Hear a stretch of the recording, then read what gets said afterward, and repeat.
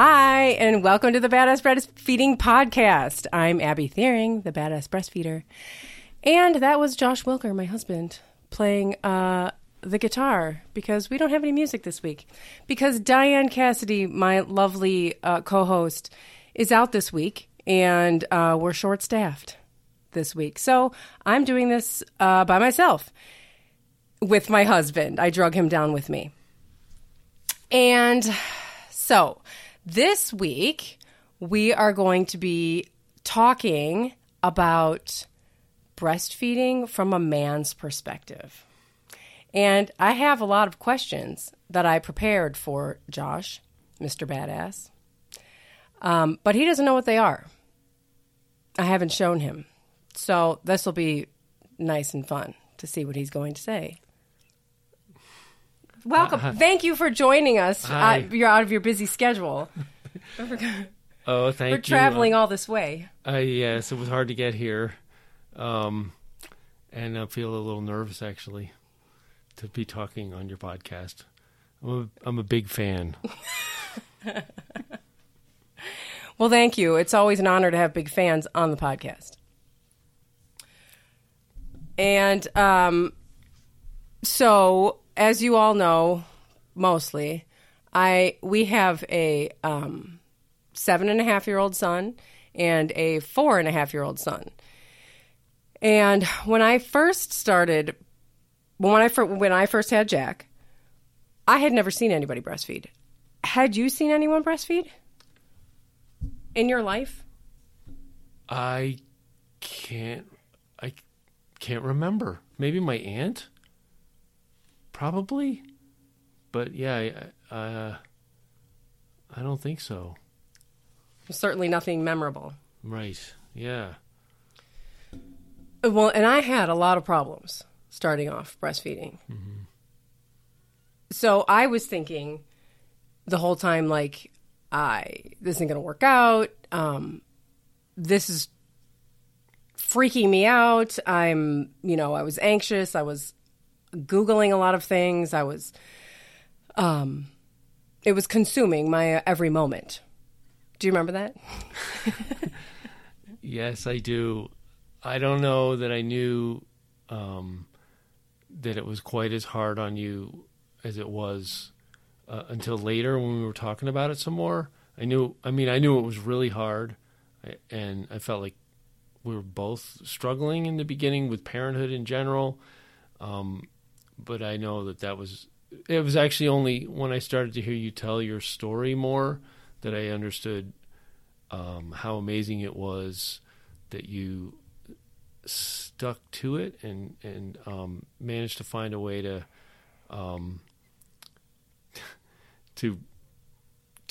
do what you wanted to do and get the help that you needed from a lactation consultant. I remember that was a big part of it. But yeah, I've just been amazed by you. Thank you. So that's a big thing too, because people are struggling with, especially if it's their first child, they're struggling with their transition to this new identity of parent. And then on top of it, you have all the breastfeeding struggles that are making you question your body in a way that you never have, and are making you feel vulnerable and anxious and all of these things in ways that you had never felt before. And so so you already answered that. You were dealing with your own struggling to parenthood, which is understandable.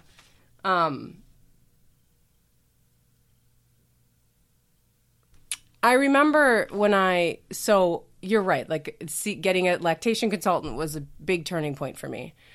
But so then when I had it all figured out, I really went really gung-ho. Mm-hmm. I went, well, I'm just going to breastfeed this. I started learning about children who self-weaned and, all of this and how it could be, anywhere between, 3 and 7 or anything like that. And I thought, I'm going to do that. I don't care if he's 7, And I even remember saying I don't care if he's 7 and we're in the house hiding. Because I knew that would just be completely socially unacceptable. But I remember making that decision, and I remember bringing that to you. Do you remember that? I don't remember that specifically. I remember you were a little bit hesitant. You were a little like, really? Yeah, I'm sure that makes sense. I mean, it's all been a gradual awakening for me, and you've always been out ahead of me in figuring things out. And I mean, to me, the whole parenting thing and breastfeeding and birth itself, a lot of it has been like an awakening kind of the nature of the Matrix. You know, we're kind of like waking up and looking around and seeing like, wow, things we totally trusted in before don't always have our best interests. And I'm talking about, you know, like at the hospital when there was this, you could sort of after the fact feel this pressure of formula being pushed on us. And you know, there's this tremendous feeling of kind of going with the flow with that, and you pushed back against that. And once I started understanding that myself, I wanted to help push back too. But yeah, the extended breastfeeding was probably that was harder for me to visualize as something that we could do, because by nature I don't want to stand out from the crowd. It makes me nervous. I think probably also, you know, before you start reading about evolutionary parenting and how it's a human norm going back tens of thousands of years, and a species norm, you know, for all sorts of mammals, for the child to decide or to breastfeed as long as is needed, and for there not to be any kind of forced weaning. Once I started to understand that, I was more on board. I was on board with it, but before I knew that, I was like, I still had that. What is it? The myth of like, oh, it's gonna make them feel weird or social. You know, like they'll be old enough to remember it. You know, that's the old saying. Like if they're old enough to remember it, then they shouldn't be doing it or something. So that was. I had internalized that, so that was a point of growth that I had to undertake.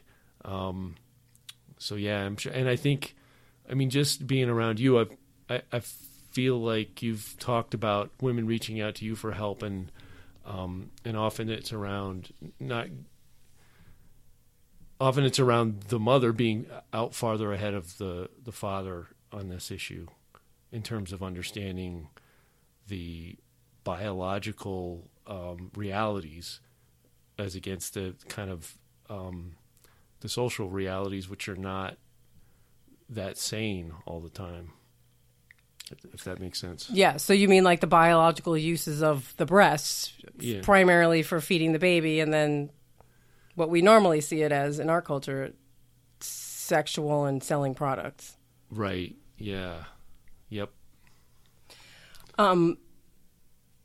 So when you were talking, I thought of like 10 things. So this is normally how conversations between me and Josh go. Josh talks and I'm very patient, and then I make notes in my head about all the things that I want to say when he's done. And so you were talking about like all the things that people say about extended breastfeeding, like, oh, they're going to have psychological issues, or it's going to make them sissies, or, you know, make them gay. You know, you hear all these crazy things. And I don't think that I ever thought any specifically thing, like I never thought specifically about it, but probably, I mean, before I had kids, if somebody had said that they were breastfeeding their 6-year-old, I would have been like, that's gross. Like, that's just gross. Yeah. And I don't know, maybe I wouldn't have said it was going to make them gay, because that's just a stupid thing to say. But I may have said, and I'm a mental health professional, I may have said like, oh, well, you know, I can see there might be like some long-term psychological harm to that. Because like every single person in our culture starts off like totally ignorant about breastfeeding toddlers. And I think, so you said that you don't see, that you're not sure you saw somebody breastfeeding before me. And I know for a fact I never saw anybody breastfeeding before. I was breastfeeding Jack in the hospital. And so that makes it hard enough, breastfeeding a baby. But even that, you've like seen pictures or heard about it, or seen it in a movie. Like, oh, you knew breastfeeding was a thing that existed. But like breastfeeding a toddler or a small child, a 5, 6, 7-year-old, I didn't even know that was a thing. Like, you don't see pictures of it. You don't hear about it. I think now it's getting better because of, mostly right now because of social media. But I never even heard of it. Yeah, actually, I remember there's a movie by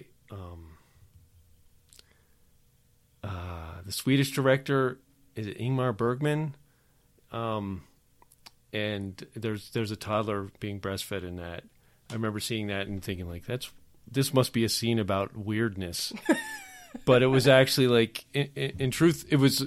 I think the movie was based on Ingmar Bergman's childhood, and then also my dad has a memory of being breastfed. I was going to bring up your dad. Yeah, so it's rare, but it's like we're still close enough to older times, and I guess other countries where it might be a little bit more normal, where there's still glimpses of it possible, but in the mainstream, it's a taboo, really, and it's a pretty powerful one to shatter, which is what you're doing.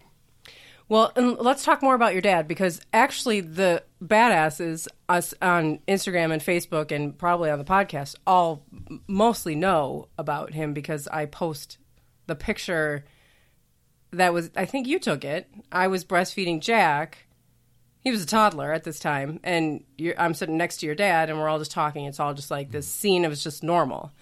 And when I started breastfeeding, then you start talking about it with everybody. And then we would talk about it with your dad. And we're talking in past tense because your dad passed away a year ago, a little more than a year ago.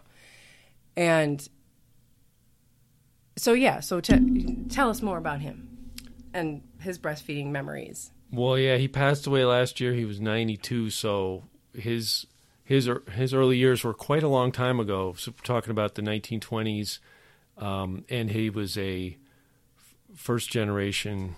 Did they call that first? He was the first of his generation, first of his family, born here in America. His mom and dad came over from a region called Galicia, which is Poland or Austria. It was actually Austria-Hungary when they left, when they fled. But anyway, so they fled the Nazis. Yes. No. It was before the Nazis. The 20s. Okay. Right. My grandfather was going to be conscripted into the Austria-Hungarian army, and surely they'd be sent to the front lines to get the worst of World War I is actually what was going on. So he got out of there, and then my grandmother followed soon after. Anyway, they were kind of from a different world, obviously. Well, not kind of. That was a different world in different ways. And, but, and actually, I don't know how this is kind of a digression, really, but I guess I've always thought of my grandmother as like the rock of the family, keeping things going. And so it's kind of nice that there's the earliest memory I think of my dad is being breastfed by her. And he was so strongly attached to her, and got such strength from her throughout his life, and it started then. And so that's pretty cool. That is pretty cool. Yeah. That's so he had memories of it. So he was 3 or older. Right. Yeah. I mean, he might have even been as old as 5. He also tells a story of when he tried went after he had weaned, or his mom was, weaning him. He tried to breastfeed from her at one point, and she kind of giggled and was like, "No, we don't do that anymore." But he was very old at the time. Not very old, but a toddler or a small child. So then we had Exley, and that Jack was about 3, a little younger than 3 when Exley came, and I had some problems breastfeeding Exley, but by that time I just knew I knew lactation consultants. I knew who to call. I knew how to get help. What do you notice? Jeez. What do you notice? What do you notice as being different, I guess, from your perspective between like the early days of Jack and the early days of Exley? Well, I mean, first of all, I don't know if this is the question really, or if this is part of the question, but that home birth meant so much. You know, the experience of Jack being born in the hospital was traumatic, tremendously difficult for you. And the home birth was the polar opposite of that and a real healing thing for the whole family. You know, although Exley's presence was the beginning of a long challenge for Jack. But the lifelong challenge of having a brother. Yeah. Yeah, but I mean, I feel like things got off to a good start because of the birth with Exley. I mean, he was sort of, he was kind of naturally brought into the family and naturally all that stuff of him being fed by you, it all just kind of fell into, I know there were some struggles too, which was almost kind of ironic. Like, you know, you're supposed to be the expert. I think you remember. Well, that's what I was saying. Like, I'm the badass breastfeeder. Like, I mean, if I can't figure out breastfeeding, then like nobody can figure it out. And then I have a newborn, and I'm like, oh my God, what? I forgot to have a newborn. You know, that it's totally, completely different. You get it's such a huge part of your relationship that by the time Exley was born, I was breastfeeding a 3-year-old. And then I'm breastfeeding a newborn, and I'm like, how in the world do you breastfeed a newborn? I don't even remember this. And people, you know, when I reached out to a lactation consultant, or I reached out to a couple actually, they were like, yeah, people totally forget. Like, you just completely forget how to, you know, you forget that your newborn doesn't know all of this stuff. Like the toddler is just, you're barely a part of it when they're breastfeeding, when they're a toddler. And with a newborn, they need, you know, so much help, so. And my favorite picture from that day is the one we have hanging in the hall upstairs where it's all 4 of us on the bed and you're holding Exley, and Jack's next to you. I'm on the other side of Jack, and you're holding Exley, but you have your hand on Jack. Like you're so focused on caring for both of them at the same time. Even though you have this newborn, it's like, I don't know. I think some people would just be focusing on the newborn, but you were always making sure to see if he was okay. And I think that was probably the nature of how things went from there, is that you were still able to. That was actually a really beautiful thing about continuing to breastfeed Jack through those times. That was a real way in which he got comfort, and he was still able to get that. And I think the age difference, it was just right where things would be the hardest, because he wasn't otherwise, you know, because he wasn't old enough to really understand what was going on, and he wasn't young enough to be kind of oblivious. And so, yeah, that threw him for a loop, but you were able to keep supporting him in that way and other ways too. Yeah, well, and that's really funny because actually, like, developmental, you know, experts say 3 years is like ideal. Oh. You know, for spacing. And I'm like, and I agree with you. I'm like, I don't know how this is ideal. Although I will say, I don't think there is an ideal. Right. I think it's going to rock your family in ways that you have no idea until it actually happens. But I think that, you know, being in that picture where I'm touching Jack, I think to me, when I see that, I remember how anxious I was that my relationship with him was going to change, and how was it going to change, and how are we going to, you know, would we be strangers now, and how, you know, I was just consumed with anxiety about it. And I had Exley in my hands, and as soon as I had Exley in my hands, Jack could be standing right next to me, and he appeared to be 20 feet away. I couldn't. It was so strange. I couldn't get him close, and breastfeeding was like one of the ways that, that I think he could, that we could maintain that.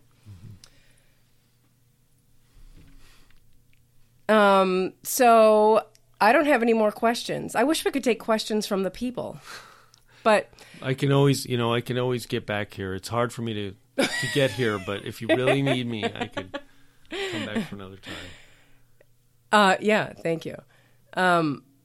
But you came back, you were on a business trip, and you came back from your business trip with a really interesting story about something that you saw in a graphic during like a lecture. And I know you're a little nervous about whether you could explain it, but let's work really hard to explain it because I think it's really cool. And sure. Yeah. It's a good, it's just so, let's just go. Yeah, just being married to the badass breastfeeder has given me eyes for certain things in the world and that I wouldn't have otherwise noticed. So yeah, I was at this, watching this presentation. I work for a company, Education Publisher, which is a really cool company. I'm very happy to be working there. Seriously. No, it's true. It's a cool company. And but they were talking about this business strategy, which I think is based on a book that's out there called Lead and Disrupt. And basically, you try to.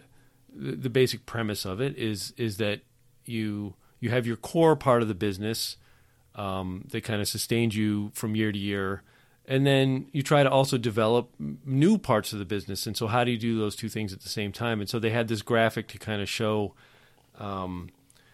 the concept. And it was a sort of a superhero, a woman superhero who, has super strength, and she's holding up a building. And on her it says lead. So that's the lead part. She's holding up the building with one arm. With one arm, right. And the building is like the core part of the industry, and she's holding that up with her super strength. And then in her other arm, she's holding a baby.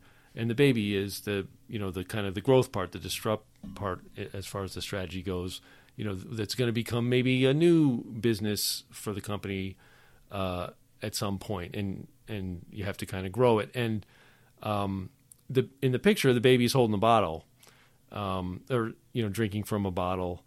And I was like, how much better would that be if she was breastfeeding the baby? Not just in terms of normalizing breastfeeding, but for the actual image, like she's this superwoman holding up the business, but also growing the new business with herself. But I understand in the context of that presentation in the workplace, it would have been iconoclastic. Like it would have, it wouldn't have. It just. I can see why they didn't do it. It would have completely fallen apart because people would be like, "Oh my God, there's a boob!" Yeah, right. Oh my God, I can't believe I'm looking at a boob, and they wouldn't have even been able to pay attention to the whole concept of it. Exactly. Yeah, which is so weird that the most normal central part of human life has become a weird has become a taboo that you can't. It's not exactly a taboo because it is kind of in sort of very constricted ways. Oh, isn't it beautiful to see a brand new newborn breastfeeding? Where you can't see anything. That's okay, but anything older than an infant, or in any kind of like ways that you don't see a lot. I don't know. I'm sort of rambling, but it's it's a strange world we live in, and I'm glad that my wife is trying to change it, helping to change it. All of the badasses are changing it. Well, thank you for traveling all this way to our studios to be a part of this show. Thank you for having me. I'm glad to be here. Oh, good. People don't like when you can hear all those noises in the. That was a kiss. Thank you all for listening, and we would like it if you could please share your experiences in the review section on iTunes, and maybe you will be our review of the week. And we didn't do a review of the week this week, and I'm sorry because I forgot. So we will do another one next week. You know, like I said, we're short-staffed, but we wanted to still make it pretty cool. But also head to badassbreastfeedingpodcast.com for sponsor links, for promo codes, for a long list of awesome resources in all of our other episodes. And you can find information about how to schedule your very own lactation consultation with Diane. Bye.